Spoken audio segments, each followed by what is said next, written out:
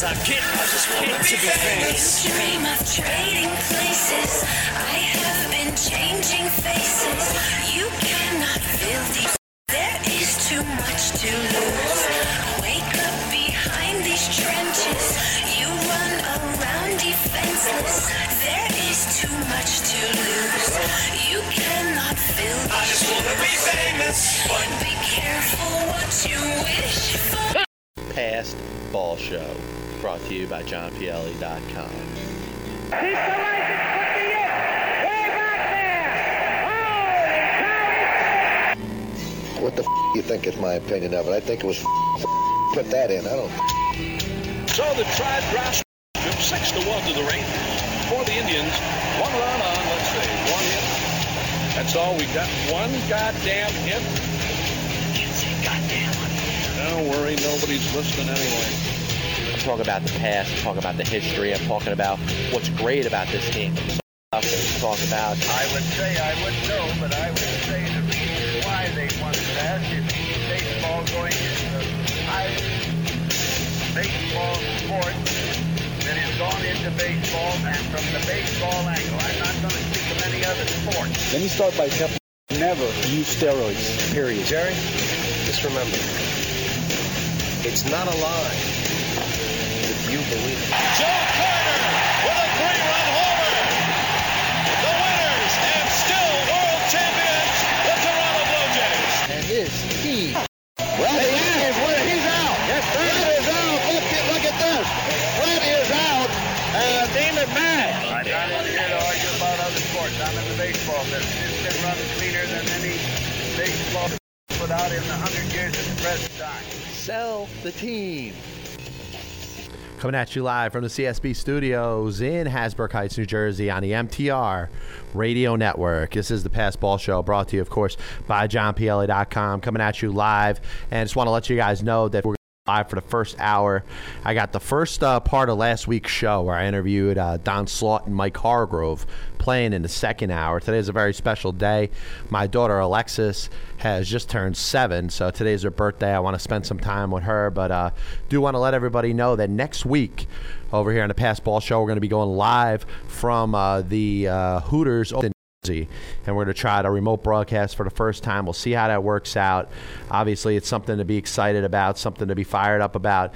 Definitely good stuff coming on here. And what we're going to do, we're going to get into some stuff right away. We got some stuff going on. If you check the local papers today, the New York Post today, definitely the Mets may or may not have some interest in guys like Giancarlo Stanton, Carlos Gonzalez. I do believe that there's interest out there, but we're going to get a better perspective right now because we're going to get a hold of one of the guys that wrote the story for the New Davidoff. And as we always do here, we're going to dial out. We'll see how this thing works out. Hopefully, if we get a voice message thing about Bobber, we'll all enjoy it because, you know, that's the way we roll here on the Past Ball Show on the MTR Radio Network. So right now we're going to reach out to Ken Davidoff. Ken, how you doing, buddy? It's John Pielli, Past Ball Show, MTR Radio Network. Thanks for having a couple minutes today. No problem. All right, man. First, let's get started. There's some talk you hear about the Mets potentially having some interest in Giancarlo Stanton and maybe Carlos Gonzalez. Tell us what you know. Hello? Yeah, Ken, you there, buddy? Breaking up on me. I'm sorry. You hear me all right now? Yeah. Do you want to call my landline? Actually, yeah. Can you just now? Let's just go with this, man. You hear me all right now? Now I can. All right. Sorry about that. Maybe it was just something on my end. I apologize. So to start out, we're here with Ken Davidoff of the New York Post. Now, Ken, tell us what you know about the Mets' potential interest in Giancarlo Stanton. 29 teams with the obviously. Interest in Giancarlo Stanton is not particularly dramatic, but the Mets are interested. Every team in baseball would like him. Very true. Now there's been some talk that the Mets obviously like this would have to give up, let's say, like Zach Wheeler and Travis d'Arnaud. You have a lot of other fans that are hoping that you could get them for somewhere less than that. I don't agree. I'm sure you don't. Yeah, I'm sure you feel the same way. I do feel the same way. Yes. As teams go forward, how aggressive do you think the Marlins are in trying to move Stanton, which really would be their final legitimate major league now type of player? How aggressive do you think the Marlins are in trying to trade him? Not at all. Yeah, so this is something where, I mean, obviously the Marlins would have to be blown away to make a deal like this, right? Yeah, for now. It could change as time marches forward, but as we speak today, April 11th, they have zero desire to trade him. Yeah, very true. Now, once again, this is John Pielli. I'm here with Ken Davidoff. Now, do you think that potentially the Marlins could think in any way that he may be the centerpiece of what they're trying to do in the future, and maybe be behind closed doors or saying, listen, we'll hear any type of offers, but we're not looking to deal this guy at all? Yeah, I thought that's what we were just talking about. Yes. All right, cool, man. Now, moving on, obviously the attention is probably more on the New York Yankees than it is the New York Mets right now. Yankees got off to a rough start, losing 2 of 3 against Boston and then losing the series. They came back, obviously, winning the first 2 games of the Indian series before getting rained out yesterday. What's your opinion on what you see early on in the first week or so with the New York Yankees? My opinion is several guys are hitting better than we expected, including Glenn Wells, Kyle Oberve, Travis Hafner, and they just won't be able to maintain that just because no one could. And it's really, bottom line is it's hard to make much of anything over the first 8 games of the year. But they're at 500. Even if they started off 1-4, that's not bad. Yeah, absolutely. And obviously, all you hear from the Yankees with the position players out like Granderson and Teixeira and Jeter is that to just kind of keep the seat warm, be competitive until these guys come back. Now, do you think this is something that's legitimate? That think Hafner, a guy like Wells, can keep it up until, let's say, Teixeira and Granderson and Cano get back? Well, as we just said, they can't keep this up. The rates they're hitting at right now. Can they be productive, valuable players until those guys get back? Yes. And let's make clear, those 2 guys you mentioned, Wells and envision them as part of the mix all season long. Yes. When everyone returns healthy. No, very true, man. Now, obviously, the key with the Yankees is going to be their starting pitching, whether the other guys are healthy or not. It starts with CC Sabathia. Now, he threw the 7 shutout innings against Detroit the other day. What's your look so far? You think he's got a solid season ahead of him, or do you think maybe the injuries are something to be concerned about? Both. Your 2 thoughts were not mutually exclusive. I think CC Sabathia has earned the benefit of the doubt. However, is indisputably down, and was down last year and is now down further, and that's very much something to keep an eye on. No, very true. Now, once again, this is John Pielli. I'm here with Ken Davidoff. Now, Ken, now, Andy Pettitte, he's a guy that obviously takes the year off, come back last year and obviously early on this year. It seemed to be almost better than he was at a good portion of his career with the Yankees before. What do you think are the keys to Andy Pettitte being at where he is now as opposed to where he was before he took that brief retirement? Yeah, if I'm not mistaken, I think we just lost. Yeah, it happens, man. But yeah, I was Ken Davidoff of the New York Post, and obviously, I guess we lost him there. But hopefully we get him on a show sometime in the near future. But once again, John Pielli, Pass Ball Show, MTR Radio Network, and obviously you never know what you're going to get here. And I think good in regards to the Yankees. I was starting to talk about Andy Pettitte, and I think Andy Pettitte is really, really an interesting piece here when it comes to the Yankees. He is extremely, extremely important to what to expect for the Yankees to be competitive, to have a chance, to be able to throw some starters out there. They're going to get the job done. And obviously Pettitte, it's amazing what he has been able to do. And I think last year a lot of people get on him, say, hey, the whole injury thing. Just remember, that's a fluke injury that he got. It wasn't like his arm blew or anything. I mean, you got to really pitched at an extremely, extremely high level last year. And almost surprising because he came off of, obviously, a year off. Prior to that, kind of showed some signs of maybe being towards the end when he finally decided to retire. And I think that with the New York Yankees, Andy Pettitte comes over here as the number 3 starter with higher up on the radar when it comes to the Yankees as far as expectations. And in my opinion, Andy Pettitte at his age, over age 40 now, is a lot to ask for. It's a lot to ask for this guy to go out there and be able to perform at such a high level. And listen, I mean, he goes out there, he throws out innings, he pitches into the eighth, he continues to, if he could go out there and throw 200 innings this year, I think it's something that would be phenomenal. It'd be really, a great story. But the logic of it, you want to look at it from a logical perspective and see if it's something that really has a probability saying that there's a chance for that to happen. I don't believe in it.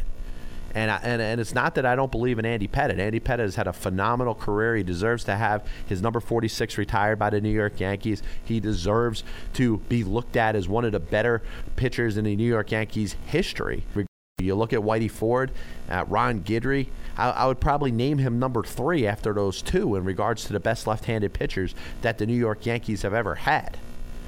But to expect him over age 40 to be able to go out there and throw 7 shutout innings every I know that's Andy's goal. I know that's what he wants to do this year. I know Larry Rothschild and Joe Girardi and Brian Cashman all want to see this happen. They want the possibility that he could go out there and have another vintage Andy season. In my opinion, I just don't see it. And I do think it's going to be a problem for the Yankees going. Everybody says that the Yankees rotation is such a strength, and it's a given that this rotation is going to be able to go out there and allow them to get the job done and keep them in a lot of games and save an offense that may not score as many runs as it's been capable of over the past several seasons. I'm not as high on the rotation as other people, particularly because of Pettitte, particularly because of Hiroki Kuroda and his age, and as Ken alluded to before, CC Sabathia, you don't really know what to expect with the velocity going down. And yes, he threw to Detroit last week, and he did. But his ability to be the ace, the Yankees are going to want him to be a bona fide ace. They're going to want him to go up there against the Justin Verlanders of the world. And I know the Yankees won that game the other day. But he is projected to go against an ace just about every day. Yes, he's used to it. There's no surprise about it. It's not like CC Sabathia is Dylan G going up against Cliff Lee. I don't think it's that crazy. But looking at it from this perspective and this point of view, the Yankees are going to have to get a lot out of some other starters, not just Kuroda and Pettitte, because I don't think they're all slam dunks. They're not guaranteed. You're not guaranteed to get a vintage CC Sabathia season. And if you don't, what happens? You got to rely on Kuroda to be your ace. You got to rely on Andy Pettitte to be your ace. And you get into guys like Phil Hughes and Ivan Nova. Their role in the starting rotation is so much more important. It's so much more important than it's been in the last couple of years. And I know you could say that Hughes is on his walk year of his contract. He's got a chance to go out there and get himself a big contract next season. But can you get 18 wins out of him? Can you get 15 like you did last season? I don't know. On an offensive team that's not going to score as many runs. Let's get over what happened in Cleveland the last couple days, because they're not going to put this amount of runs on the board on a consistent basis. Whether you got these guys are not going to produce at this level all season. And yes, you get Teixeira back, you get Granderson back, you get the whole kind of Yankee lineup back to the best that it could be, the way the team is constructed now. But this is a team that's going to see a lot of home runs drop off. A team that's not going to be able to produce as many runs as it did last season and in years prior. And obviously, you look at what happened in the postseason. So there's got to be some concerns. And everybody that just looks at the Yankees starting rotation and says it's a lock, that says it's going to be fine, that says there's not going to be anything, I think you're a little mistaken. I think you're going to be a little off with this. Because the Yankees are going to have to win some games offensively with the bats. They're going to have a game that Pettitte goes out there and gives you 3. You're going to have a game that CC is a little off in command and his fastball is getting hit because he's not hitting 90. Once that happens, you're going to need other facets of the game to pick up. And when the Yankees, what they've done in the past, when they can always go back and say, listen, we'll start swinging for the fences. We'll hit some more home runs. We'll score some more runs. We're going to win some games 10-8 and make up for some lackluster starting pitching. You have that to fall back on this year. And I think that's very important. That's something that has to be looked at when you're judging the New York Yankees. So once again, this is John Pielli, Passball Show, MTR Radio Network. I'm going to be up with you until about 6 o'clock today. We're going to take our first break of the day, and we're jumping in a lot more stuff going on. Rios coming up. So be back with a little more stuff after this. Passball Show, brought to you by JohnPielli.com. He's the license put me in. Way back there. My opinion of it. I think it was put that in. I don't. So the Tribe drops its third straight on this trip, 6-1 to the Rangers. For the Indians, one run on, let's see, one hit. That's all we got. One goddamn hit. Can't say goddamn. Don't worry. I'm talking about the past, I'm talking about the history, I'm talking about what's great about this game of baseball. There's so much stuff that we talk about. I would say I wouldn't know, but I would say the reason why they won that is baseball going into the highest baseball sport, baseball, and from the baseball angle. I'm not going to speak of any other sport. Let me start by telling you this. I have never used steroids, period. Jerry, just remember, it's not a lie if you believe it. Joe Carter with a 3-run homer. And still world champions, the Toronto Blue Jays. And is he stopped? Well, he's out. Yes, Fred is out. Look at this. Fred is out. Damon Matt. Think about other sports. I'm in the baseball business. It's been running cleaner than any baseball business that was ever put out in 100 years at the present time. Sell the team. Oh, yeah. Welcome back. Passball Show, MTR Radio Network. And, of course, this is John Pielli. Till 6 o'clock today. And, of course, we're going to reach out right now, hopefully, and we'll see how it goes out. I may have to redial this number. Oops. There you go. And we're going to reach out right now to former Major League outfielder Armando Rios, and we'll see how this ends up turning out. Hopefully it'll be a little better today, which unfortunately didn't work out too well. But, hey, it happens, man. It's what you take a chance, and I say it all the time. Hey, is this Armando?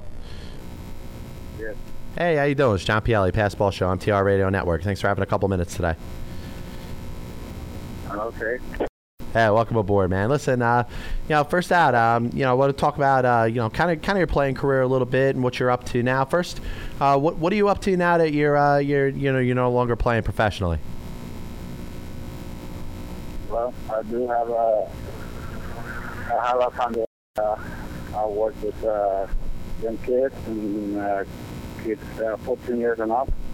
We work with every age. We do camps and we do clinics where we raise money for scholarships for going to high school, baseball prospects, low-income families.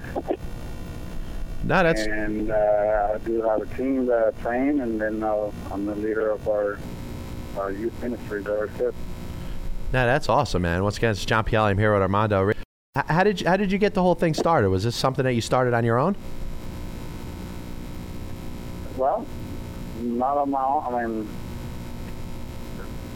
out of need. We've seen people need, and a lot of people help me out. My wife, my older daughter, just different people have pretty much been there. We've seen the need there is for help, and we just put it together as a group.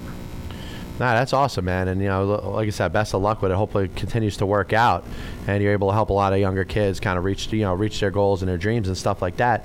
Your career in the late 90s, you were drafted you're drafted signed as an amateur free agent with the Giants in 1994. Tell us a little bit about your path to the major leagues, going through the minor league system with the Giants and stuff like that, culminating with your debut in 1998. Well, I was very blessed to be able to go to LSU in college and be part of the national championship and enjoy that very well. And really wasn't drafted by the Giants, but I had a champion. Like you said, I signed with them and had a good time in the minors. I was treated well, given an opportunity to play and develop, and enjoyed my time there, learn a lot. And until 98, when I was able to come up to the biggest, it was a good experience for me. Yeah, no question about it. Once again, it's John Pielli. I'm here with Armando Rios. Now, 1999, you kind of broke out and got off to a real good start. You hit 327 that season. After playing in a couple games a year before, hitting a couple home runs. Tell us a little bit about the 1999 season. How you're getting your feet. Play all three outfield positions, kind of being starting to become an important member of the team. Tell us a little bit about 1999. Well, 99 was a big year. It was a lot of fun. I was able to play with a lot of older players and season Candlestick Park, so that was special. And being able to get to play a lot, I guess for my first year, it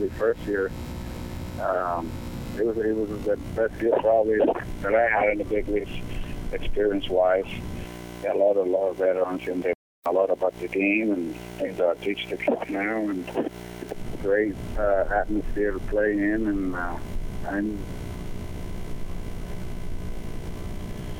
yeah, very well, man. Once again, it's John Pielli here at Armando Rios. Now, in 2001, you're involved in a Pittsburgh that brought back Jason Schmidt. Tell us a little bit about being involved in that trade and then your time in Pittsburgh.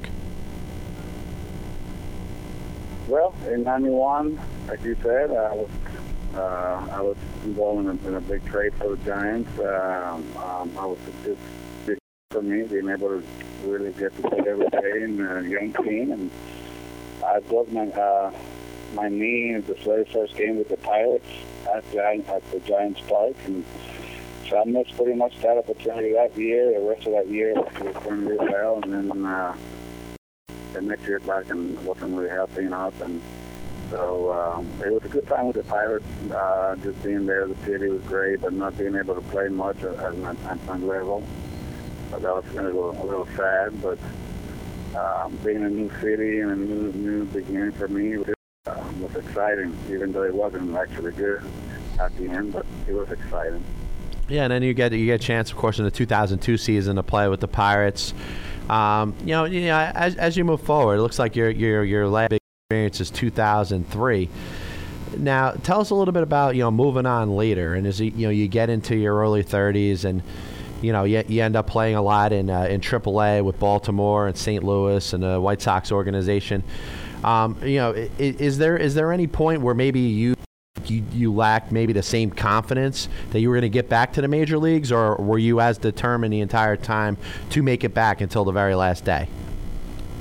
I was always determined. I was determined. I was 2 years in a row that I had major surgeries. I had my elbow redone. I had my whole knee reconstructed, and I wasn't happy all the way. And in the 2003 season, I was healthy, and I went to the American League to the White Sox. But didn't really have much opportunity being in the American League. We had a very different, not being any really pinch hitters or anything in that league. Either you start or you stay on the bench, and it was one of those years that you have to wait for your opportunity.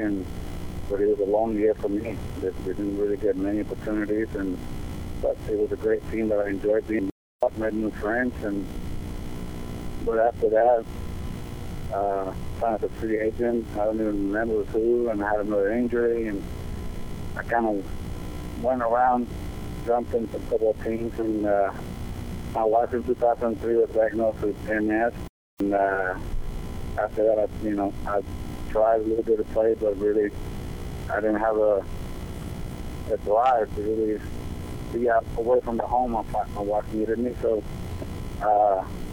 much after that, call it quits, and missed it. But I had a good time while I was there.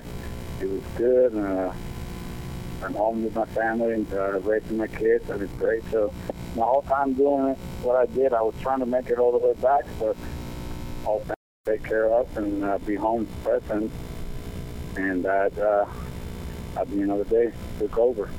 Yeah, no question about it. And listen, it's not for a lack of effort, but you did get a chance to play in the 2007 Caribbean Series, and you did a very good job. You led the series in average and on-base percentage and slugging, making the series all-star team. Tell us a little bit about the 2007 Caribbean Series. Well, even though I stopped playing in 2003 at the major league level, I've always played in different leagues in summer. Some played winter ball, and I was able to do real well for actually I played until 3 years ago. And, you know, every year that I played, I've enjoyed, and I can't really think much about 2007, but because I was able to go serious and do well. But I know every one of them that I went, it was great, it was special, representing your country and being able to play against Major League players that were playing winter ball. So, you know, it was a good experience. About it. Hey, before I let you go, Armando, tell us a little bit about how you know, the listeners could get a hold if they want to be part of your foundation.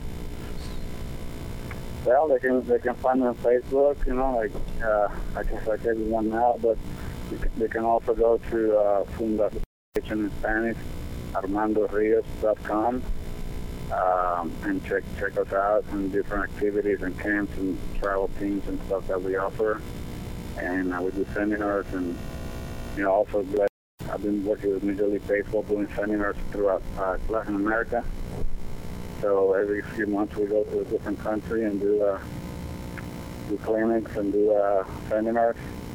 So through there too. But pretty much Fundación ArmandoRios.com. Yeah, no question about it. Listen, Armando, I want to thank you for having some time today. Appreciate you having a couple minutes, and hopefully, you know, best of luck with the foundation and everything, and hopefully I could get you on sometime in the near future. Thank you guys for the chance, and I hope you guys keep doing well and everything works out. Thank you. I appreciate talking to you, Armando. Take care. Yeah, it was Armando Rios, former Major League outfielder, the Giants, the Pirates, a little bit with the White Sox.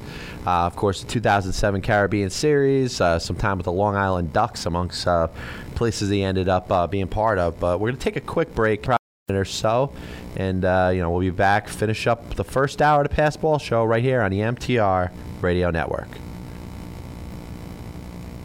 What's up, everybody? This is James Flippin. And Joey Baboots. We host a morning show together, and every morning we start up our cars and make the drive up to the studio. And you know, two accidents along the way, and we wanted to make sure our listeners know where to go for the best in car care in South Jersey. That's right, James. Red Rose Body Shop. That's Red Rose Body Shop. Specializes in collision and framework. They're the best in South Jersey for paint and bodywork, unibody framework, free towing, and today, 609-927-9454, and check out their website, www.redroseautobody.com. Follow them on Facebook and Twitter.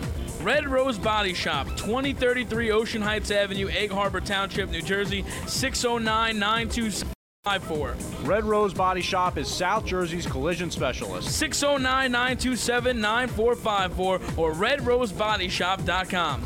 Been in an accident? Take your car to the professionals at Red Rose Body Shop. Oh, yeah. Radio Network. Of course, John Pielli finishing you up here. And a couple things I wanted to get to. Of course, you know, I want to wish my daughter a happy birthday again, and hopefully I'll be home soon with you and the family and the whole thing. But Zach Wheeler, in my opinion, was a guy that I think the Mets probably should wait their time with in regards to bringing him up to the majors, getting him up there, put him in the rotation. You know, obviously we know he's the future of this team, and you know, I believe that up to a point. And I've hit a point where you watch the last couple games in regards to the these games over the last couple days. You see G get hit up, you see Jeremy Hefner get hit up, and then you look at the fifth start spot of the rotation, and it belongs to Aaron Laffey. And in my opinion, I understand, and I'll preface this by saying that I understand the fact that Sean Markham is hurt right now. Expect Santana to be injured. But the Mets are not in a position where they necessarily have major league type starting pitchers to run in there now. And what they're doing with Zach Wheeler, obviously we know some of it has to do with maybe they're not 100% convinced that he's ready for the majors yet. Buy. And the other part is financial, which we know it's just about all financial. The Mets would like the other year of team control with him, and if he does become what he becomes, then the Mets would like to hold on to this guy for a long time and not have to pay him a lot of money.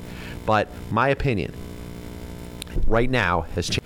not what it was before. Because before I said, hey, listen, the Mets have some guys that can run out there, and I don't think the Mets are going out there by any stretch of the imagination trying to be any more competitive. I don't think they're going out there trying to shock the world. They're not trying to win a World Series this year. But the Mets, just like any other team, right to its fans to put out a major league caliber team. And I do think that the Mets, when you look 1 to 25 on a roster, for the most part, they do put a major league team out there, regardless of what some fans want to think when they look and say, oh my God, how come they don't have stars here, stars there? We know it's a ridden team. This team doesn't have an all-star at every position. But in my opinion, the majority of the 25 men on this roster right now are major leaguers. That being said, the one spot that I don't think that they fully live up to that level of having made is rotation. And you may disagree with me. I understand that. It's fine. But 1 and 2 are solid. With Neese and Harvey. You got Dylan G, who in my opinion, and I've said this before on Wire for Sports, I've said this on the past ball show, I said this on a number of occasions, Dylan G is a number 4 starter. So the Mets brought in number 3, which is fine. But he's hurt right now. It happens. Jeremy Hefner is essentially filling in for Yohan Santana, being the kind of swing man, the number 6 guy who could be a number 5 for you. Right now, he's a number 4 starter. And you throw in Aaron Laffey, and Aaron Laffey might not be a terrible pitcher. Aaron may be a league pitcher based on his experience. But for Aaron Laffey to go out there and potentially make 30 starts for the New York Mets is laughable, is a joke. No pun intended, but it is an absolute joke. And the Mets, when they have a guy with the ability of Zach Wheeler, with all the hype, everything's getting up there more and more and more, that you think this guy is going to be better than Matt Harvey. He's going to be an ace. He is going to be the number 1 of the Mets rotation from years to come. If he is, he can handle a couple starts right now in the major leagues and right now, the Mets don't have 2 or 3 or 4 pitchers pitching at AAA that you would see up there reasonably more than Zach Wheeler. And it's not a knock on the pitchers that the Mets have down in AAA. But the Mets have exhausted their options. They've gotten to a point where it is time to bring in Zach Wheeler. And let's look at this one point, and I think some other hosts on the radio station have made the same point. Zach Wheeler goes up, whether he comes up this year or next year, and he's the real deal. And he goes, listen, I'm wishful thinking here, but let's say he goes 12-4 this year when he finally comes up. If it's June or July, he goes 12-4 this year. Next year in his first full season, he goes 16-10, and then after that, what do you think the Mets are going to do? The Mets obviously are going to negotiate a contract extension. They're going to bypass some arbitration years. They're going to pay the guy. The guy's going to make money. The guy's not going to make minimum salary for the first 4 years going out there winning 16 to 20 games. And I think some people are taken aback by that because they don't understand. If a pitcher establishes himself, if a pitcher becomes a star, a number 1, and is only 23, 24, 25, 26 years old, the team is going to they're going to take care of him financially. Just understand why people are just thinking that if you let Zach Wheeler sit in the minor leagues, whether it's 2 months, half a season, the entire season, that it's going to reap some financial benefits for the Mets down the road, because it's not. You may save a couple million in 1 year, tops. Now, you are just telling your fan base and you're telling the team that you don't care about this team at all. Because Zach Wheeler not only is the future, but he is the present right now. And it wasn't designed to be that way. Yohan Santana, Markham was supposed to be here. It was set up that Zach Wheeler could develop in AAA for an extended period of time. You know what? Plans change. And it's not like Zach Wheeler isn't throwing strikes. It's not like Zach Wheeler is getting torn up. It's not like he's getting beat up. He's not ready for the major leagues. It does not hurt and will not kill to run this guy out there for a couple starts. And I will say this, because I did hear this point too. That the whole psyche of being a young pitcher with all this talent, you don't want to get in the guy's head good enough. Listen, part of being an ace, part of being an elite pitcher, an elite player in this game, when you're talking about somebody that wants to be and strives to be the best, they don't get logged down in stupid stuff like that. it doesn't become a mental thing. People are not comparing Zach Wheeler to Mike Pelfrey when it comes to the state of mind. And who knows if that's the case. Maybe he is another Mike Pelfrey. Maybe he's a guy that if he has a couple bad starts, he's going to let it get to his head, and he's not going to be competitive, and he's going to lose it. If that's the case, then all thought he would be. And you're going to have to find this out, whether it's July, whether it's August, whether it's next April, whether it's 2 years from now. You're going to figure out what kind of mental toughness this guy has. And I'm not out here trying to bash this, that he isn't mentally tough, because in my opinion it hasn't been proven either way. But if there's fear from the organization, if there's fear from the Wheeler camp in any way that this guy may not be able to handle a demotion, then I have a hard time believing that this guy is going to be the ace of the future, that this guy is better than Matt Harvey. Because what Matt Harvey has shown you is that he has the chutzpah. He has the balls to take the ball and to get beat up a little bit and come back the next day. And I would expect this.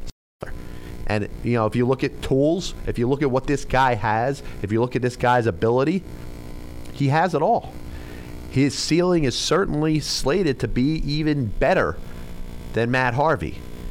We saw the whole Generation K thing. We've seen with other top prospects that, we thought were going to be so good, and they never turned out to be what we think. But you're never going to find out with Zach Wheeler if you keep babying him.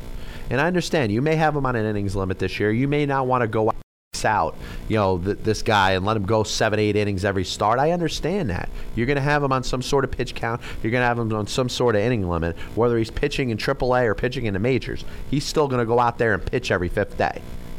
And the Mets are at a point right now. And listen, this isn't about selling tickets. People about selling tickets that you want to get, the hot young prospect up so fans go out there and buy a ticket to the game. I agree with that, but I don't, because it's not about selling tickets. It's about putting the most competitive team that you have on the field. Zach Wheeler's not pitching an A-ball right now. Zach Wheeler's not in St. Lucie. He's not in Binghamton. You're not bringing him up where he shouldn't be right now. He's pitching in AAA. He was going against major league hitters in spring training and throwing, as scouts said, effortlessly. Going out there without a problem. Going out there and striking batters out. Hitting his velocity. It's a little off, but he had the tools to show that he could pitch at the major league level. And the Mets, unfortunately, the plan has changed, in my opinion. When you're running Dylan G out as your number 3 starter and Jeremy Laffey as your number 5, and you don't have another viable option to compete with that. Nobody else is taking Aaron Laffey's job right now. Aaron Laffey could go out there and give up 8 runs each of his next 4 starts, and there is nobody slated to replace him unless Sean Markham comes off the disabled list. You know what's going to happen. You don't know the extent of his injury. The Mets may even be holding something back for all we know. I've had a weird feeling about it, and I'll tell you. And I'm going to get into Markham for a second because I love the signing. I like Sandy Alderson going out there and giving him a $4 million contract with some incentives over 1 year. I thought Sean Markham was a kind of pitcher that can go out there and get more money, more years. He could get a 2-year deal. I didn't think that was so silly to see him getting a 2-year contract for about $14 million, something like that. If a team had shocked. But the Mets go out there to get him 1 year, $4 million, some incentives. I thought it was a very good deal by Sandy Alderson. But ever since spring training, ever since Sean Markham started missing starts in spring training and rumors came that he was going to be on the season, is it me or have you noticed that there's been a lot of vagueness in the extent of his injury? Is this something that's going to be more serious than we end up thinking? Is this something that's going to happen down the road where he maybe gets shut down for the entire season? For structural to the arm. But I tell you, you'd like to see him pick up a ball.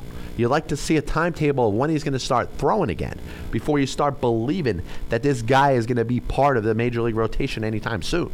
That being said, you're signing up for that when Aaron Laffey getting the ball every 5th day. And I understand if he goes out there and he bombs, if he goes and he stinks and he gets rocked every time out, obviously after the 4th or 5th start, you're going to start to look to replace him from somewhere. But I don't think the Mets should wait for that to happen. bringing Zach Wheeler in, and it's exactly what I said before. You're bringing him in to heal. You're bringing him in as a Band-Aid to break something that's broken because you don't have anybody else. Chris Schwinden is not coming up at any major leagues for an extended period of time. I totally believe that. So what other guys are you going to go out there? Rafael Montero is still probably another year away. Domingo Tapia is probably 2 years away. Michael Fulmer, he's hurt right now with the with the knee operation. So you see at least until next season. The other pitching prospects that the Mets have are further away than Zach Wheeler. And to see the Mets maybe go out there and get a journeyman type of pitcher, I actually would have liked to see them get Aaron Harang. I actually thought that would have been a good move for the Mets. He ends up going to the Seattle Mariners through Colorado. And I think it could have been something that the Mets could have looked into and just said, listen, when Markham comes back, Markham comes back. Maybe Hefner goes back to being that, kind of swing man. And then you could do what you want with Zach. But if the Mets go out there and decide that they're going to bring another bona fide starting pitcher in, then Zach Wheeler right now is your best option. And the fact that the Mets have not gone to it right now kind of bothers me. Will it change? Could it change a week from now? Sure. But, as things are Laffy is, they're going to skip his spot here, go with Nice to start the series in Minnesota tomorrow. But Aaron Laffy's getting a start in Colorado. He's probably getting a start after that. I mean, do you have to get it? And honestly, what the thing is that you don't want to see Zach Wheeler come up here and it's a hero. What the Mets are doing is the exact opposite. They are setting it up to where the only way Zach Wheeler is going to come up here is to be the hero. When they're forced into it, when they don't have any other options. Why not bring him in as the top option right now? Why not bring him in here and let him get 3-4 and maybe put a little pitch count there. Hold him back a little bit if you need to. And then if you feel after those 3-4 starts that he is not ready to sustain himself in the major leagues for that amount of time, then you send him down and you could go to an Aaron Laffy. Right now the Mets are exhausted if Laffy goes out there and doesn't get the job done. And what you saw the other day from Aaron Laffy against the Miami Marlins, in my opinion, was not very good. He did not look so good. And I don't know. I mean, the Miami Marlins are a good offensive team, and he struggled with the plate. I think his whip for the game was something, and obviously whip for a game doesn't mean that much, but he's given up about 2.5 base runners an inning in his three plus innings. Listen, the thing is, you got to look at this guy as a guy that's going to not make 15, 20, maybe 30, and you never know the way this is going to turn out. You may not see Sean Markham. And you already know you're not going to see Johan Santana. So all that, I just think that the Mets' wisest decision right now, and it's different than it was a week or two ago. I really agree. I was not on board with wanting to bring Wheeler up so early. Now I'm sold on it. Now it's time. Forget about this stupid financial thing, because the financial thing doesn't make any sense. Because if Zach, he's going to get paid in a couple of years because you're going to give him a long-term contract. Same thing with Matt Harvey. If Matt Harvey goes out there and goes 16-6 this year and strikes out 200 batters in 200 innings, I guarantee you the Mets are going to be discussing a long-term contract extension this offseason. And that being said, the same thing's going to happen to Wheeler if he's that good. If he lives up to his end, he's going to get the security and he's going to be paid with the Mets. And I understand the Mets are trying to save money. They want to get a year or two where they could pay him the minimum salary and obviously get the maximum. It makes sense. It's business. I understand it. I do. I get it. But the problem is that the only way you're going to pay him minimum salary is if he underperforms. If he doesn't get the job done, not because if he goes out there and starts lighting it up, and he goes out there and starts throwing 7 shutout innings, 3 starts in a row, and Wally Backman saying, "Wow, this guy is good," then when are you going to bring him up? Is it really about saving pennies? It isn't. And everybody looks at the Mets as the organization that's trying to save pennies. It's not going about it logically. Because if Zach Wheeler goes out there and goes 15-5 in AAA this year, and you don't bring him up until September, the Mets are not going to save as much money as you think. You pencil him in to a regardless, whether he's up here on April 11th or he's up there in July or he's up there in September or he doesn't pitch in the major leagues at all this season. Odds are you're penciling Zach Wheeler in as part of the Mets rotation in 2014. That being said, him pitching now, and if he is the best option, when it comes to pitchers that the Mets have in their farm system or can acquire, then he needs to be starting. And unless the Mets are going to go out there and make an Aaron Harang type trade and bring in a journeyman veteran pitcher and hold a spot in the rotation, the best option is Zach Wheeler. And that's all I have to say about it. Once again, John Pielli, Passball Show, MTR Radio Network. On the 6 o'clock hour, we're going to play the first part of my show from last week when I interviewed Don Slaught and Mike Hargrove. So a lot of good stuff going on there. Hope you guys... And happy birthday to my daughter Alexis. She's 7 years old. Can't wait to get home and see her today. But coming in next week, I'm going to be down live at Hooters of Princeton. And it's going to be a remote broadcast. So we're going to get the whole thing going. We're going to see the whole atmosphere down there. I'm sure to join me over in Hooters of Princeton, where I'll be on from 5 to 7 next Thursday live. You'll have the MTR crew, the whole thing, Hooters girls, obviously. So I hope you guys, if you're around the area, you want to take a road trip, take a look at it, see some live Passball Show, live PBS Hooters of Princeton next week. But looking around some of the things that are happening in Major League Baseball, we talked a little bit. I tried to with Ken Davidoff. I'll be honest. I don't think that interview went so well. Hey, it happens. It's obviously my trademark statement. But I'm not buying the last couple games against Cleveland. I know they went out there, they scored some runs, they hit up some pretty bad pitching in regards to the Cleveland Indians. Went out there, got themselves a couple wins. They're at 500. They're 4-4. More power to them. Great job. But my concerns are I want to see where they are at the end of April. I want to see where they are at the end of May. I want to see when Derek Jeter and Mark Teixeira and Curtis Granderson are coming back. And I want to take the temperature of the team when that happens. And once we do that, we'll get an idea. We'll get a of what to expect from this team going forward. Because the Yankees, fully healthy, are not as good as they were last year. And I'll say that right now. I understand Mariano's back. He's going to be great. He's going to go out there and save 40 games and be dominant. But the Yankees are not as good as they were in 2012. And that counts what happened in the postseason when they struggled to score runs. They don't have the depth offensively. I have a fear with these starting pitchers, especially the older ones, with Pettit and Kuroda, make it easy. Ivan Nova, I still don't know what to make out of him yet. I don't think Ivan Nova knows what to expect out of himself. But I think to determine what you're going to expect from the New York Yankees this season is going to be based on what you see when these other guys come back. That's when I take 8 games, 4-4. They could be 8-0. They could be 0-8. It doesn't matter to me. You take the temperature when these other guys come back and you see where the Yankees are. If they're 10 games under 500 when Derek Jeter plays his first game, then I think you're going to be concerned. If the Yankees are 10 games over 500 at that point, you're going to feel a lot more confident. A team that kind of impressed me this week, and you saw what they did to the New York Mets on Tuesday and, of course, last night.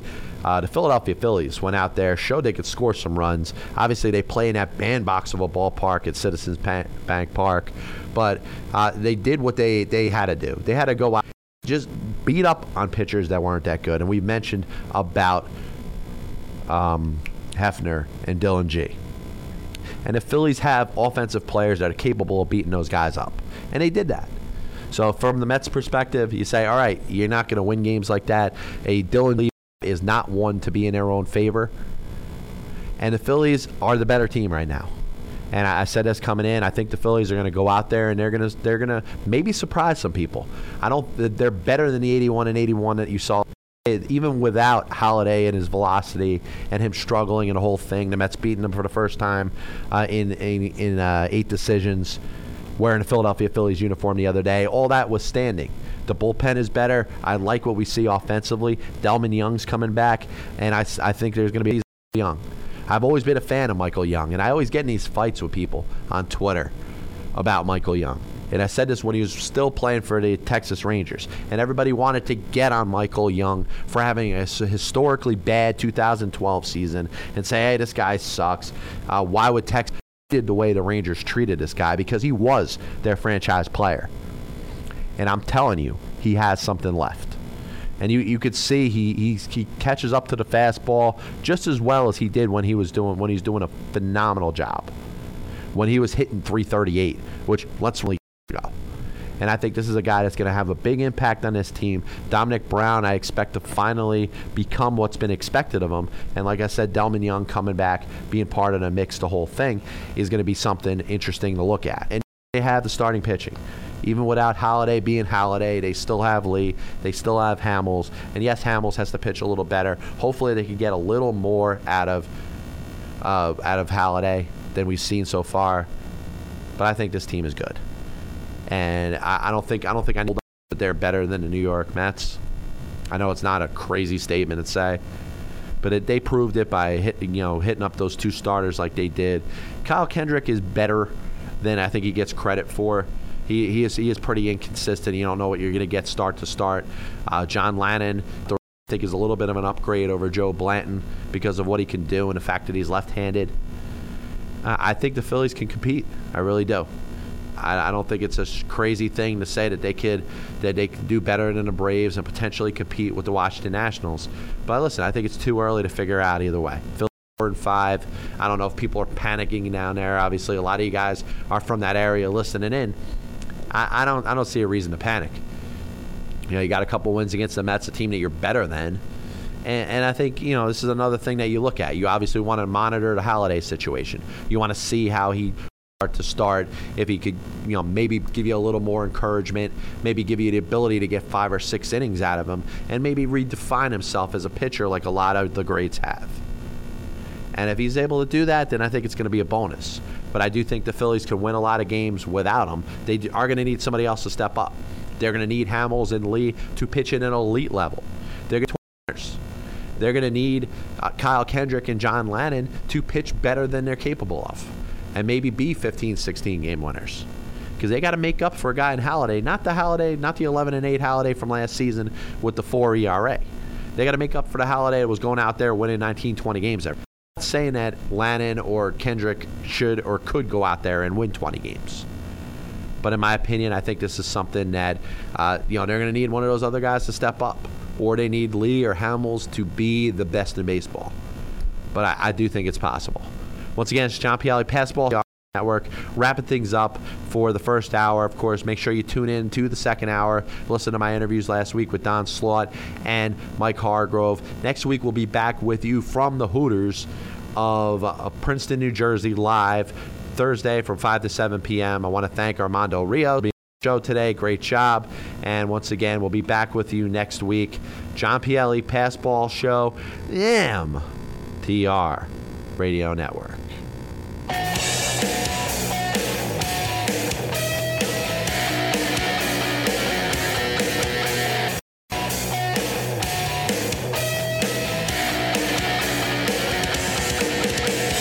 Tuning into John Pielli's Passball Show, hosted by a guy called John Pielli. Tuning into John Pielli's Passball Show.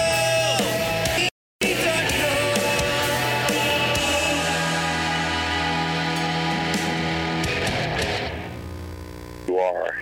Past Ball Show, brought to you by JohnPielli.com. He's the right.